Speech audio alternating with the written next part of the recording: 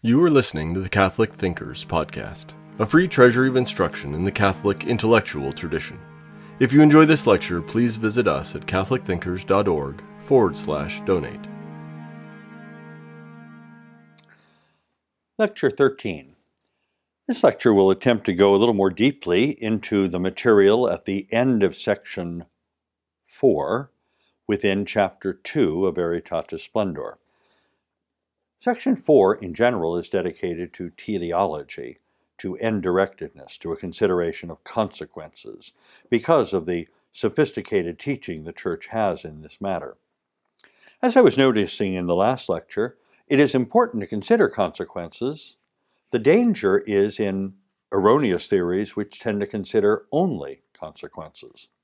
So what I'd like to emphasize in this particular lecture first would be some of the positions that are taken by those who hold this erroneous view, trying to understand at least why they do so, and then to consider some of the ways in which Catholic moral theology has tended to handle this matter, but differently. There is the famous principle of double effect, and so I will speak a bit about that in order to use it as an example and to go deeper here, as well as to try to appreciate the proper role of casuistry, which is something the Church has much encouraged, that we consider this sort of thing, and then try to again go back to the text of Veritatis Splendor.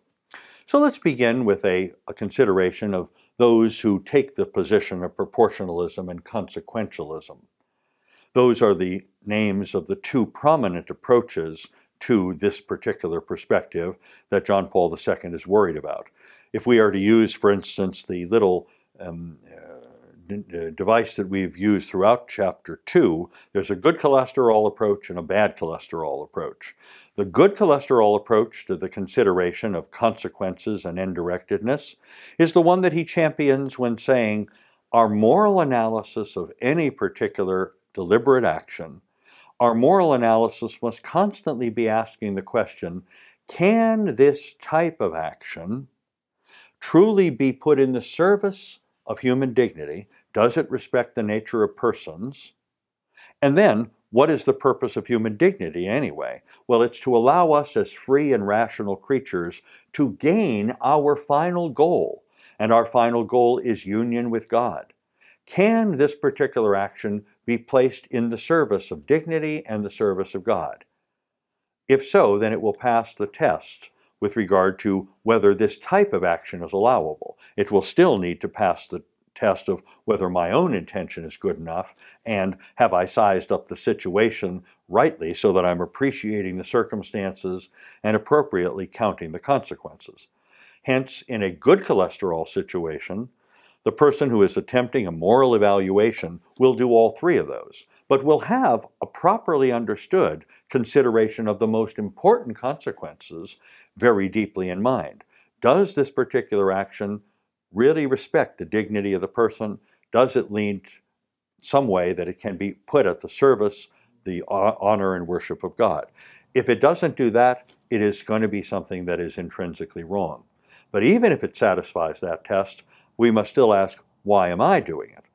Just for example, I could be volunteering to do some great work, and the work would be truly helpful, serving the poorest of the poor. But if my intention were simply to gain a great reputation for serving the poor, I would, in a way, violate the very wonderful kind of work that I'm doing by having the wrong motive. Or, let's supposing I have the right motive, simply love of the poor, and I'm doing important volunteer service, really assisting the poorest of the poor, that is, the type of thing I'm doing would normally do it. But let's supposing the ones whom I'm actually serving actually need to be challenged a bit more and not given things, and that by simply giving people things, something that by itself is a wonderful and beautiful activity, but if I'm not helping them really to grow and to learn how to get and hold a job, to take care of themselves, if I'm simply keeping them in their poverty, the circumstances, the consequences might not turn out so good. All I mean by that relatively simplistic example is the need to consider all of these particular factors: the intention of the agent, the nature of the action that gives it its moral species, as well as the circumstances, including the consequences, because any one of these things could interrupt the moral goodness of what I otherwise intend. So, good cholesterol sense, there is a consequence, there is a far-reaching consequence that I'm looking at. But the bad cholesterol sense of teleology is to say, I really don't need to consider the intention, really don't need to consider the nature of the action. The only thing that I should consider are the foreseeable consequences, and in some way or other to make that my purpose of moral evaluation. Why would someone want to do that? What is it that the proponents of proportionalism and or consequentialism are intending? Generally, the background here is not just straightforward utilitarianism, although there is some of that, but there is also, I think, a connection to a phenomenon that we were discussing earlier in Chapter 2. There is a tremendous fascination with freedom and with autonomy. In fact, the entire first section of Chapter 2 was given to that discussion about the good cholesterol sense of autonomy and the bad cholesterol sense of autonomy. Some people, some proponents of moral theory, like to emphasize the need for autonomous morality in the sense that I give the law to myself. I don't find the law anywhere outside of me, in God, in nature, in anything even like peer pressure. The only thing, for their point of view, the only thing that makes morality worth the salt is that I give the law to myself. As such, it is a purely rational sort of morality. And in the judgment of Pope John Paul II, there is an attractiveness to that. As you can see why many a theorist would want to champion a purely rationalist theory of morality. But in doing so, they give false solutions, because in his judgment, the solutions they come will give inadequate consideration to the type of action I'm doing, will give inadequate consideration to whether it really does respect the truth of the person and the dignity of that person, and whether it really considers honoring the will of God in terms of what God has let us know about the truth of persons and how they ought to be respected.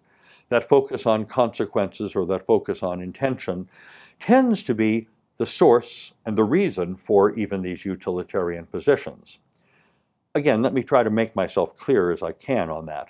When I urged throughout these lecture series, throughout these lectures, when I have urged that the type of ethics we have depends upon the vision of the human person and ultimately depends upon the vision of being, the metaphysics that we hold, I think that's true not only of biblical morality and of Christian morality as we've been trying to describe it here.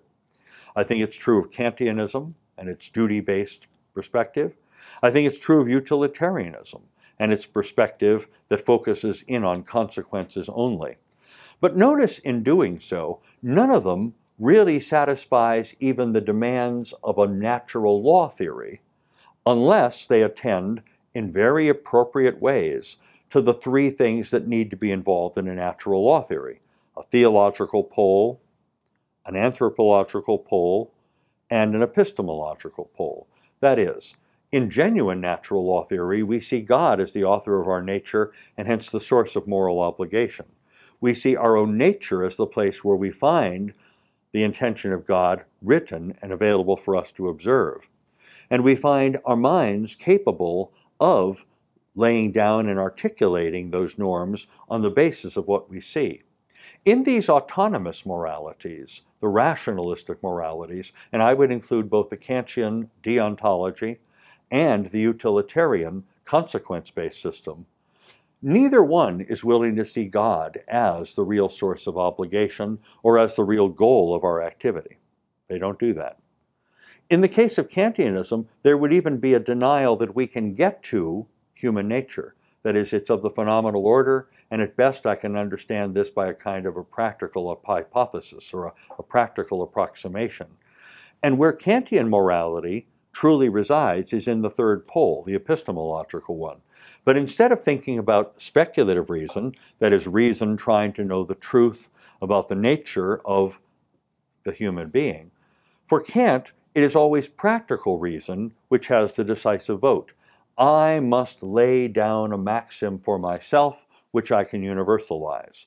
The whole goal of an autonomous, rationalistic morality is I must impose this on myself.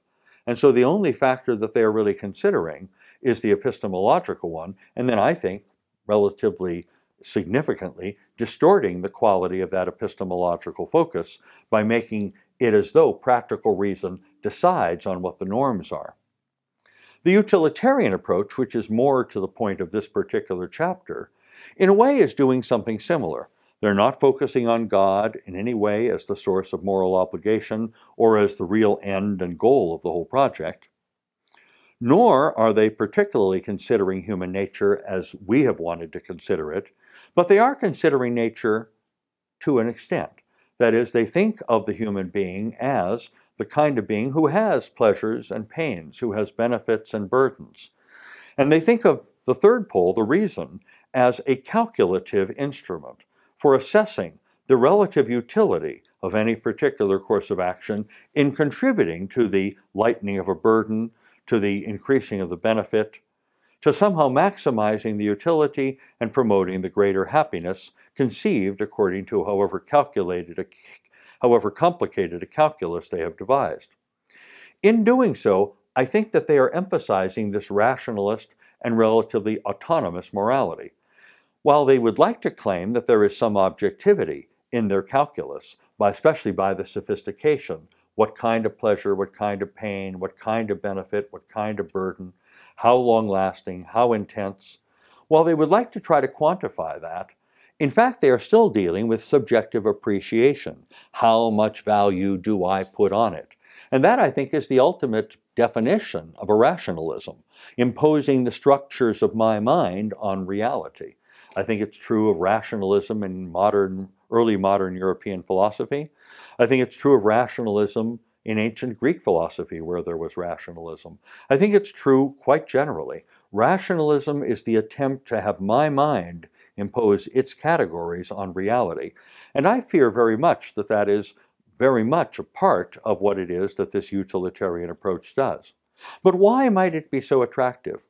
In paragraph 75 and 76 of Veritatis Splendor, Pope John Paul II speculates that perhaps part of what the attractiveness of this approach is that the utilitarian calculus, with all of its sophistication about how you put a number or some kind of quantity assigned to any particular benefit or any particular burden, it seems to very much to ape the calculations of very good science and very good technology.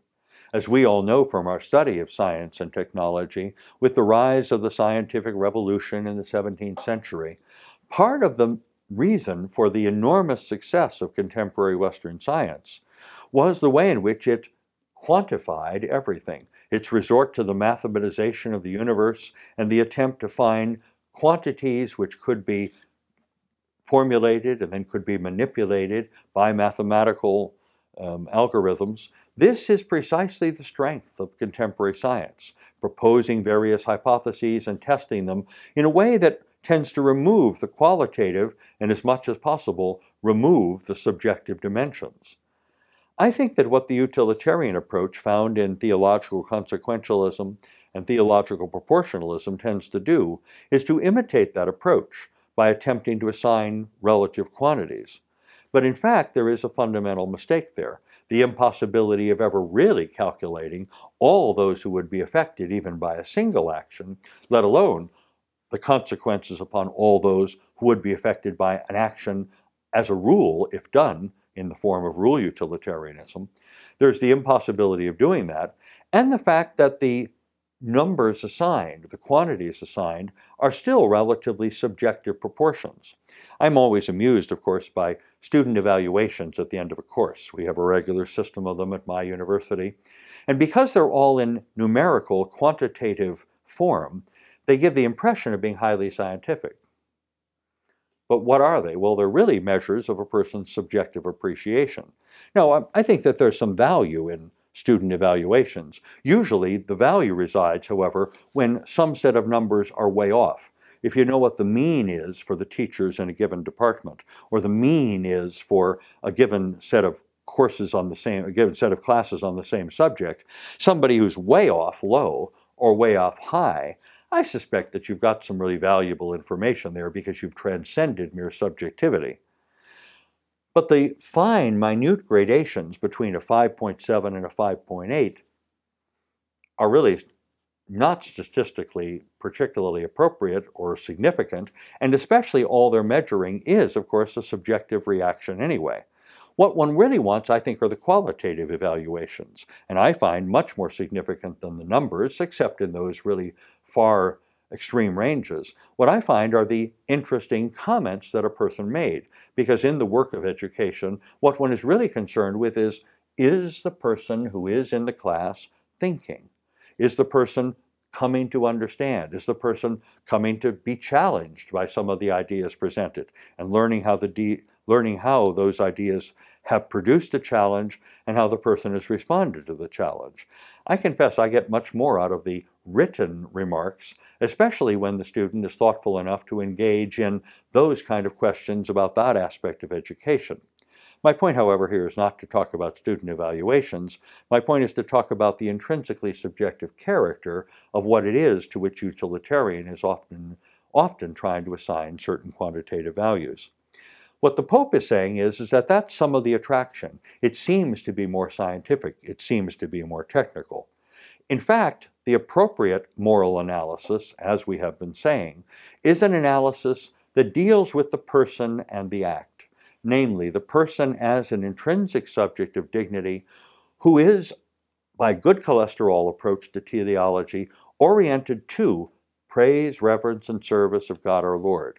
Can any particular action be used to support that? Then there is at least a potential goodness for it. On the other hand, if there is a way in which, if we can come to say that there's no way in which a particular kind of action can really support the dignity of the person or the end to which the person is directed, there is a reason to say that there is something intrinsically wrong. Now, traditional moral theology within Catholicism often has to deal with problematic situations. I've been trying to take it at the high-minded and general way here, but let me now deal with the question of more specific situations. Often the particular choices that we make have more than one particular immediate end. Whatever their final end with regard to union with God, we're presuming that that has been satisfied, and we're presuming that we've got the dignity of the person respected. A particular action can have more than one result. Some of the results will be desirable. Some of the results may be undesirable, and we can foresee that.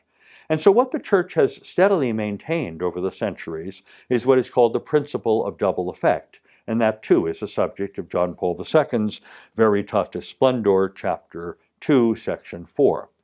In the traditional teaching of the principle of double effect, which John Paul II supports, here's how it goes. When we are attempting the moral analysis of a human act whose consequences we can foresee to be plural, some desirable, some undesirable for various reasons, we must assure ourselves of 4 conditions before we proceed. First, we must always examine the actual action taken to make sure that it is something by itself which is not intrinsically evil. So the first test is a negative one. We may never do an intrinsically evil act, no matter what consequences come, no matter what our intention. We'll deal with that more in the next lecture. Secondly, we must examine the particular good effect and evil effect that we can foresee. We must, second condition, in no way ever desire the evil effect for itself. Third, we must not choose the evil effect as a means to the good effect, because that would still be choosing evil. Finally, if we've satisfied ourselves that the action we ourselves are taking is not intrinsically evil, if we don't in any way intend the evil effect, if we're not choosing the evil effect as a means to the good effect, but it's only truly a byproduct, then we may ask the question of proportionality. Is there a relative proportionality between the evil effect that we can foresee and the good effect for which we are truly hoping? Let me just run through that with an easy example. I'm sure you can think of lots of other more complicated examples.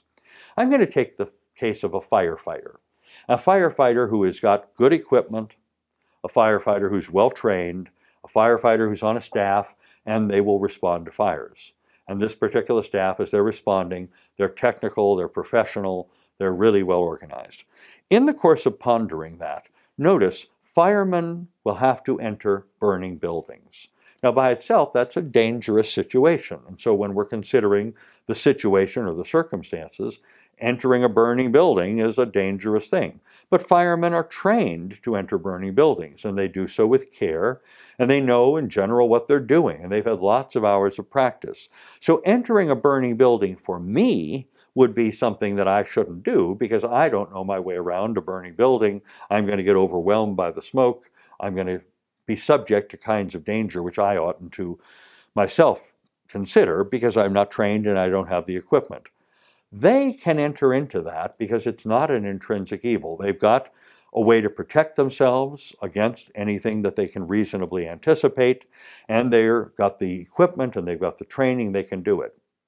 What is the possible evil effect? Well, they could die. They could be injured. We have to foresee that. But what is the good effect that they're intending? The rescue of some person, group of people who are in the burning building. So in considering what they're doing, they know that there's a possible evil effect. They could be injured, they could die, but it truly would be a byproduct of the action that they're undertaking, entering the burning building with the whole of the focus on their entering the burning building being directed to saving someone who can't get out. The good effect is there, the evil effect is there, but it won't be by being injured that they save the person whom they are attempting to save. If they get burned along the way, if they should even die along the way. To die along the way would mean that they wouldn't be able to achieve it. So it's not the means to the end. It passes rule number 3. And it's not desired in and of itself. They'd rather come out healthy. They'd rather come out unscathed. The fourth consideration, well, a fireman entering into a burning building, not intending to get burned, not intending to die, but rather intending to save someone, there's a relative proportion, a life for a life, and they know part of the risk they undertake is the risk to their own life as public servants because it's for the sake of other people. But now let me complicate the situation a little bit. Supposing in that same scenario, supposing we really had a fireman who had a suicidal wish, then entering into the burning building would be hoping, in fact, to experience the evil effect. That's not acceptable. If we've got somebody who's suicidal, they shouldn't be in those situations. It doesn't pass test number 2. How about if it were the case of the person isn't suicidal, but maybe there are enormous family debts and the person has taken out a big insurance policy if he should get injured or die in his line of work. He doesn't really want to die, he doesn't want to be severely injured, but he knows that if he plays it right, by entering the burning building for ostensibly good purposes, truly saving somebody, and managing to get out, or perhaps managing to die, it's the evil effect which is producing the good effect desired, and the good effect desired is the lump sum payment from the insurance company. He does this, in fact, by getting injured. We would regard that as unacceptable by the principle of double effect.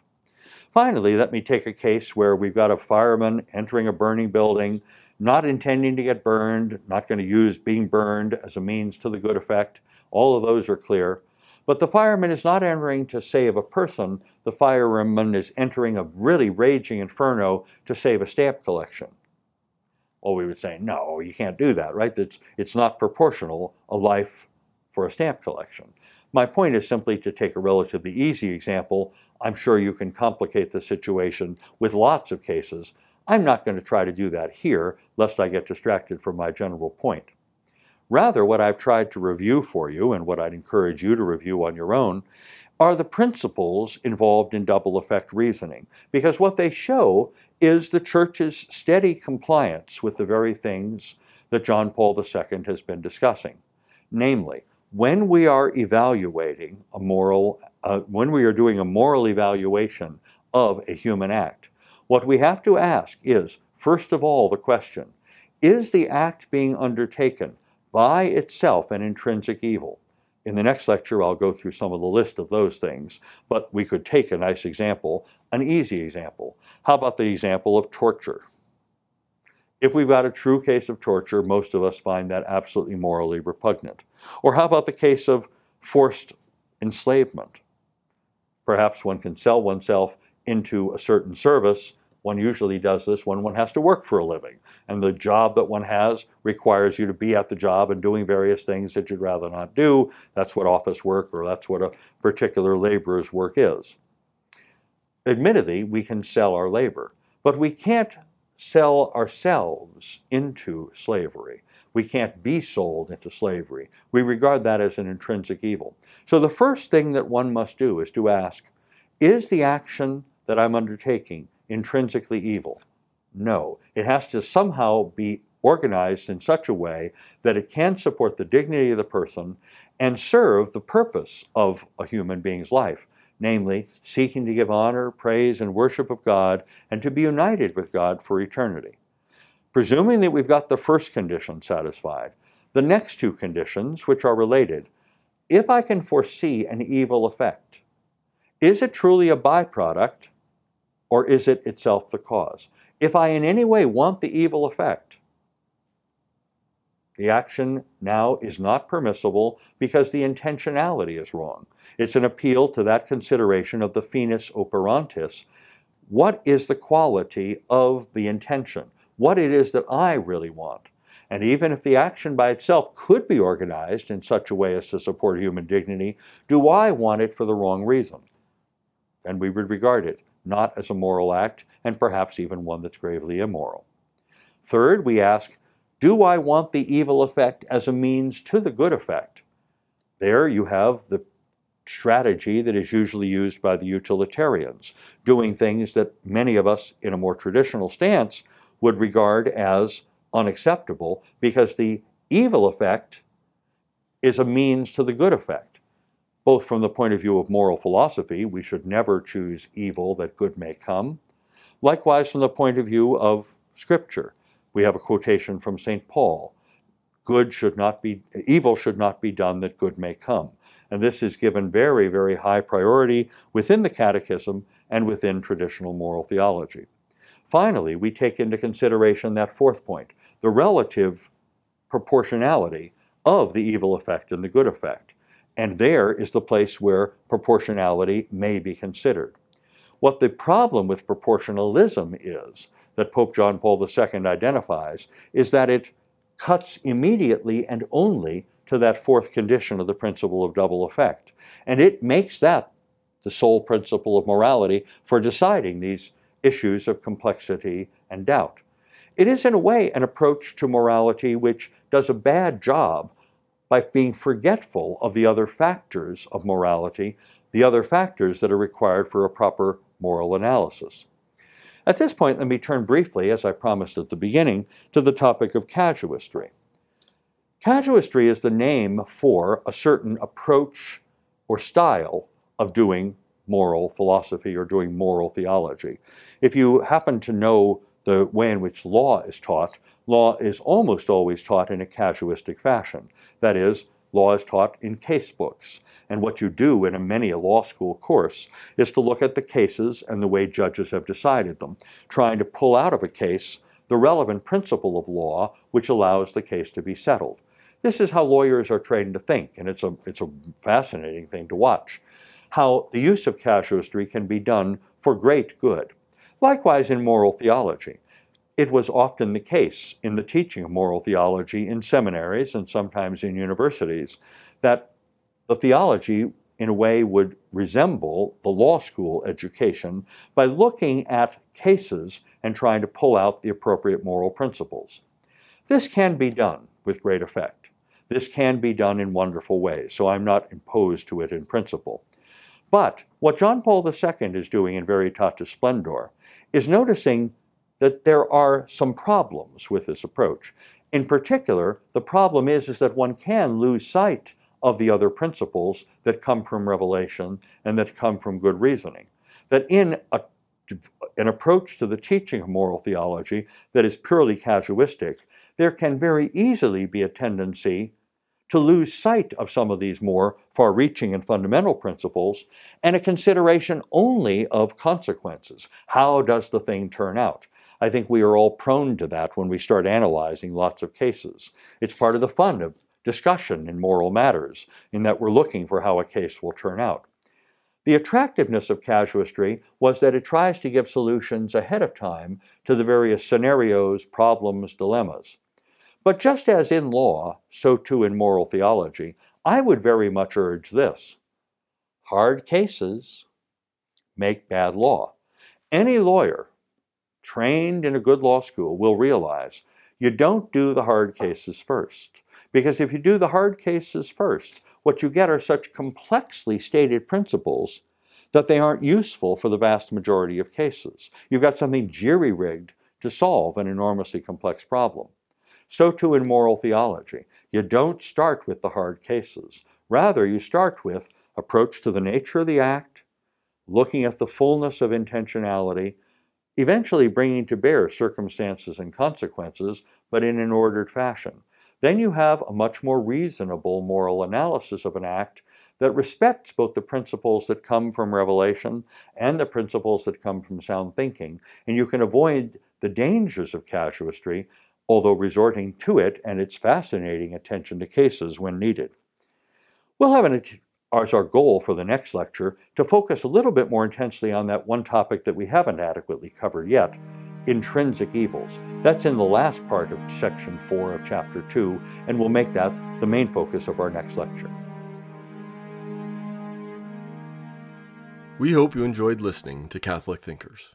Please visit us at catholicthinkers.org/donate to help us keep this content free.